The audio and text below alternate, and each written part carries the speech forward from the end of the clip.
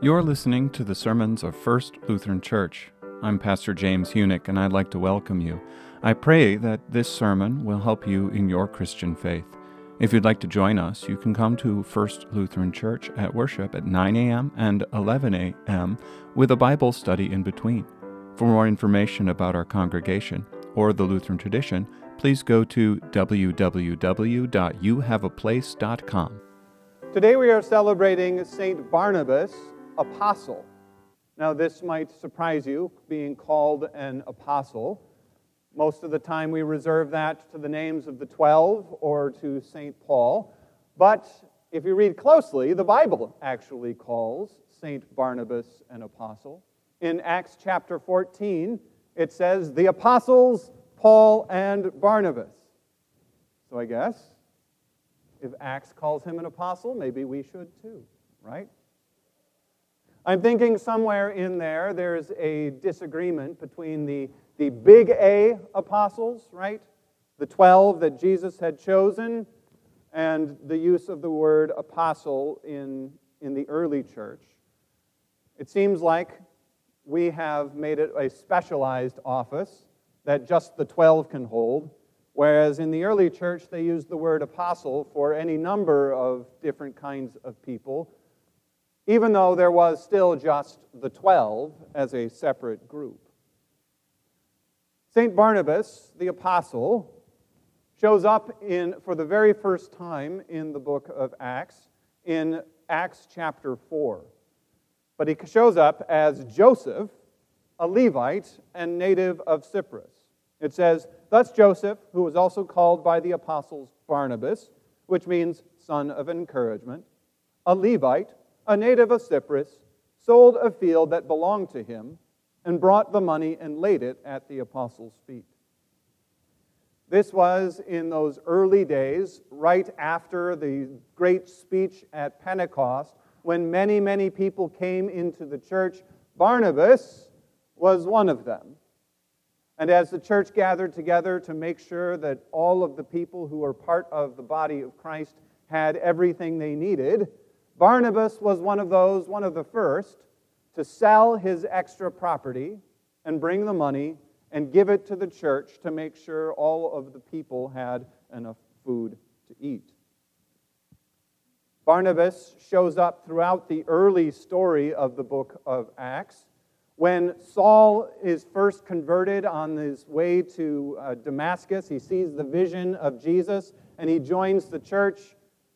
Barnabas is the one who brings him to Jerusalem, who vouches for him, who presents him to the apostles and says, he is really converted. This is not a plan to infiltrate the church.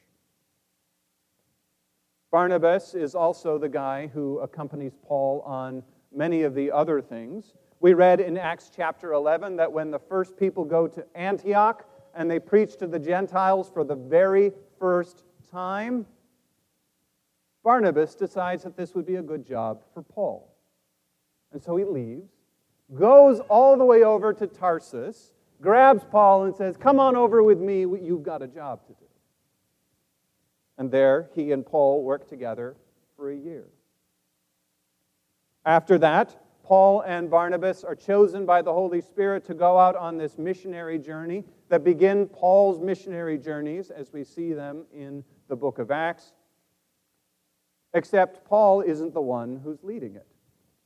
Barnabas is. He's the guy in charge.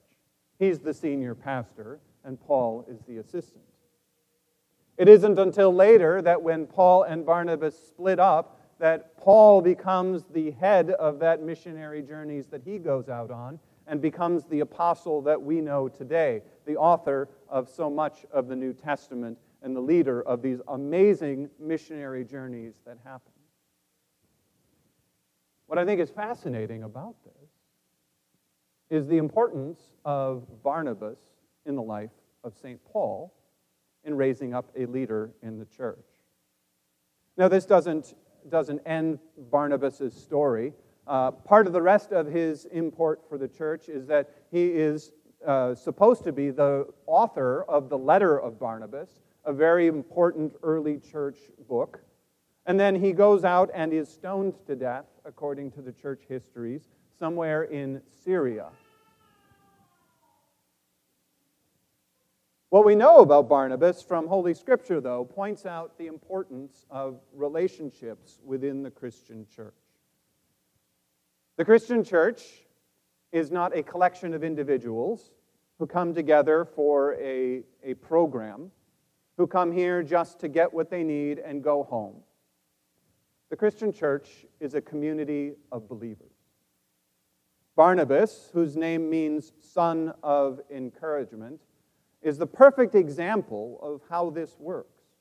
That when God gathers a people together, he binds us together not just as, like I said, a collection of individuals, but as a series of relationships that are designed to support and nurture each other.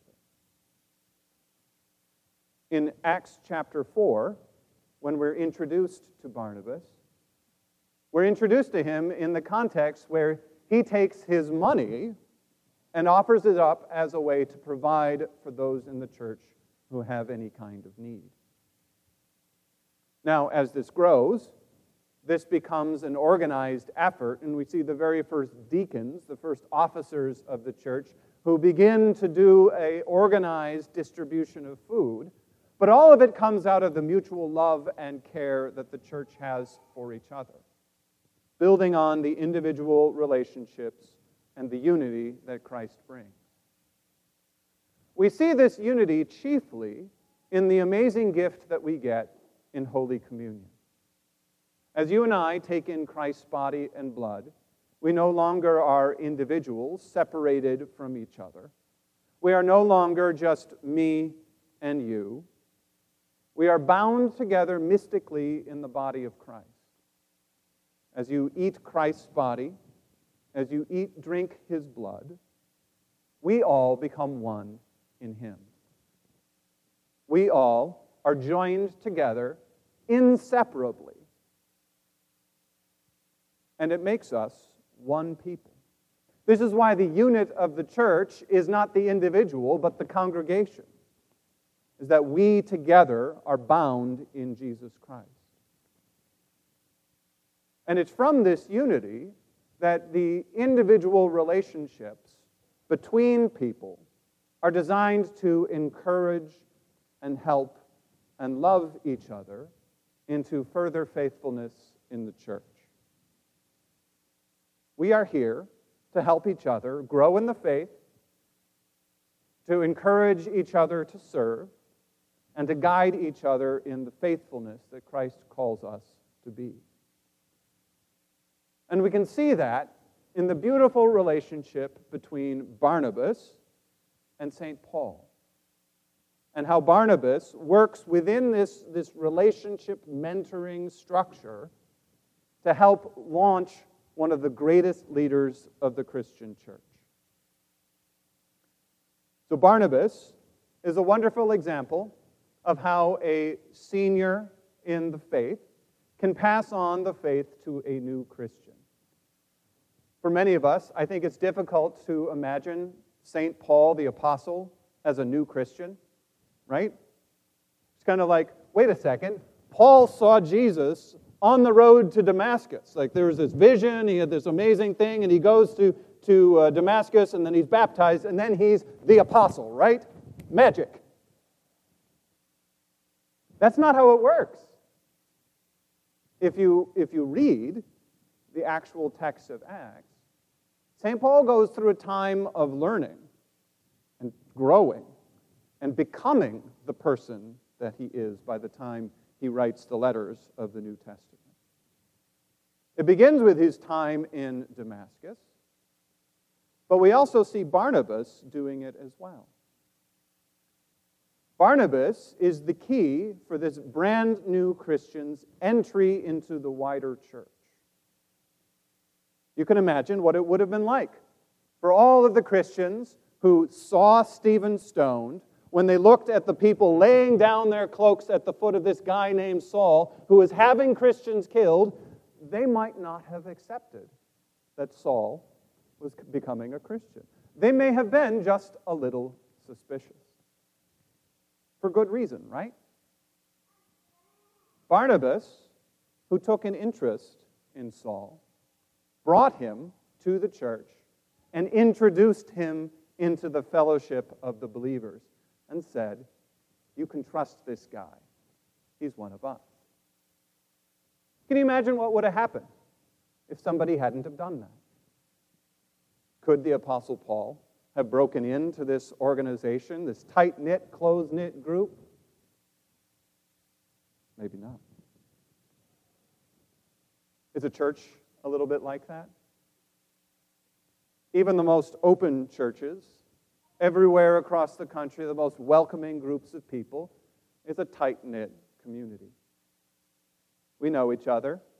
We're used to each other. We know the people who volunteer. We know the people who are involved on boards. And, well, we're kind of happy with that, aren't we? I mean, we stand up in front and we say, we would love to have volunteers, but we always go to the same group, to the same people. It's tough to break into a church, to get to know the key players, to understand the pulse of things. And we don't realize it. Why? Because we're in the middle of it. We know everybody, we know what's going on, we know how things work. We always have to remember that to welcome someone into our congregation takes a Barnabas. Someone who can go and say, "Oh yeah, we can trust this guy." Or, "Oh yeah, come on with me to this event. It's going to be great. You'll love it. I will go with you." That's what Barnabas did. And bringing someone into a community, it's great to have someone who can say, "I'll go with you. I'll bring you there." And it's a very simple way to draw someone further into this relationship where we can share God's word with each other and encourage each other. Barnabas also was the one who saw an opportunity for Paul to get involved and grow in his ability to be a preacher of the gospel. In Acts chapter 11, there's just this little bit that you might miss, right? Barnabas is sent to Antioch, and when he gets there, he's like, "Oh, this is amazing, isn't this great?" But then he leaves, and he goes all the way to Tarsus, and he finds this guy, Saul, the Apostle Paul, and says, "I've got a job for you. Come with me." And they go together, and he brings up Paul in the church about preaching the gospel. We in the church are always looking for people to do this sort of thing, aren't we?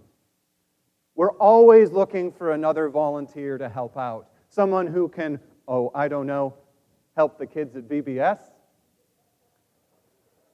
Kathleen now owes me $5.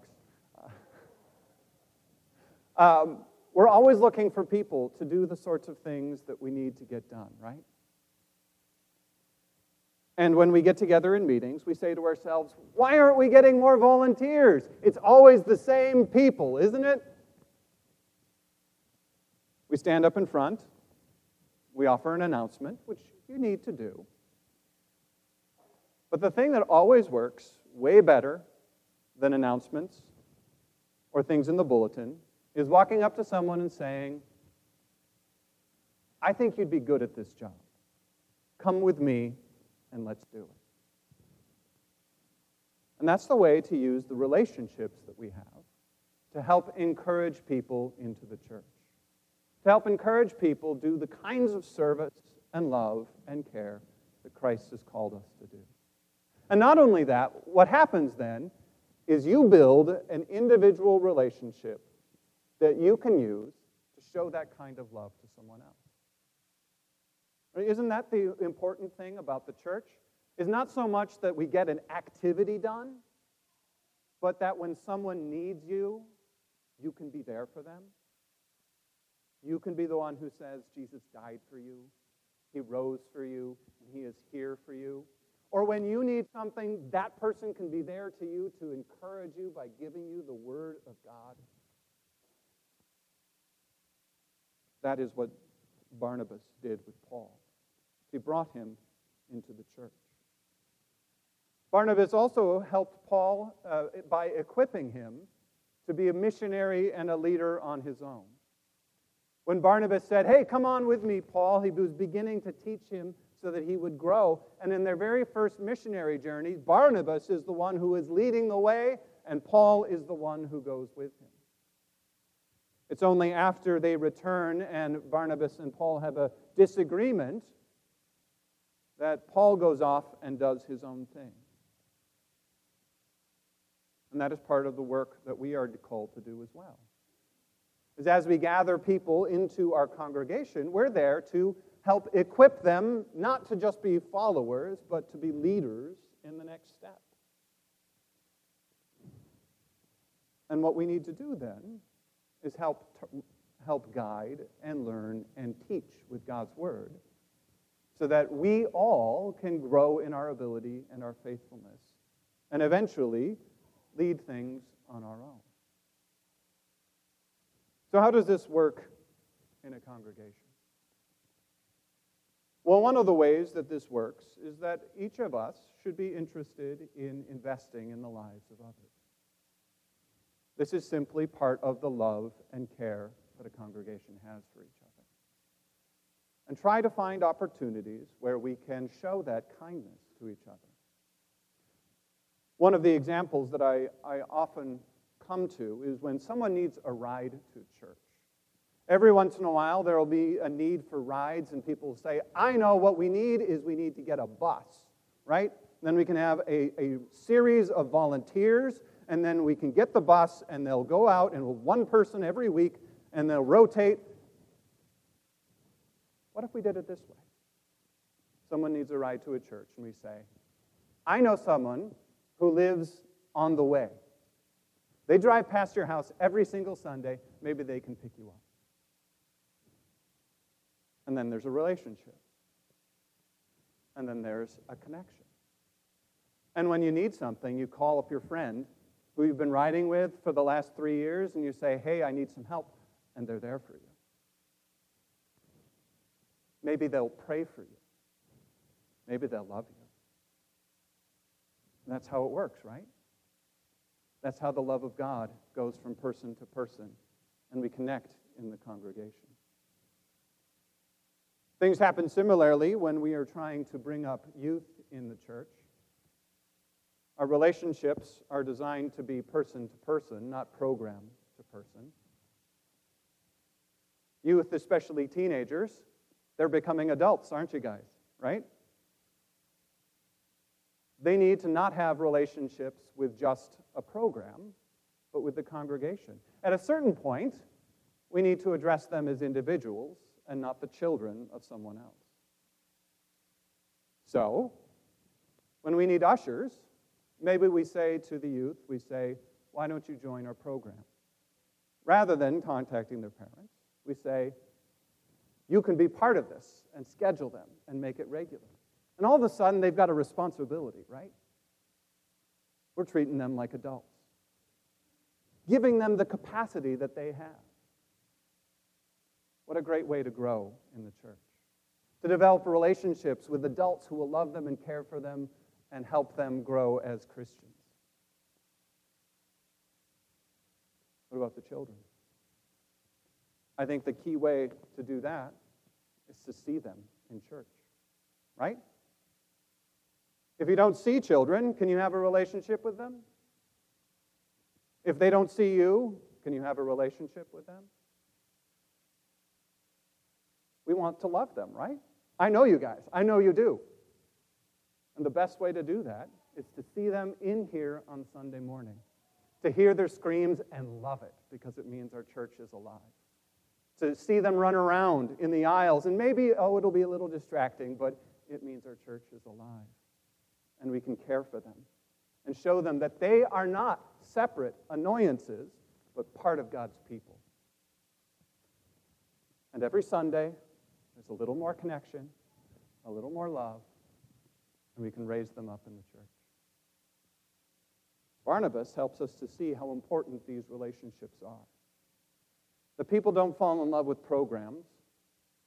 They don't fall in love and get raised up by being connected to ideas. We connect with each other. And that's what the church is about. Using these relationships to point everyone to our Savior, Jesus Christ, so that the Holy Spirit can bind us together by His grace. In Jesus' name, amen. Thank you for listening to our sermons. If you have any questions about anything that you've heard or anything about the Lutheran tradition, I would love to answer them. Please contact me at pastorhuenink@youhaveaplace.com.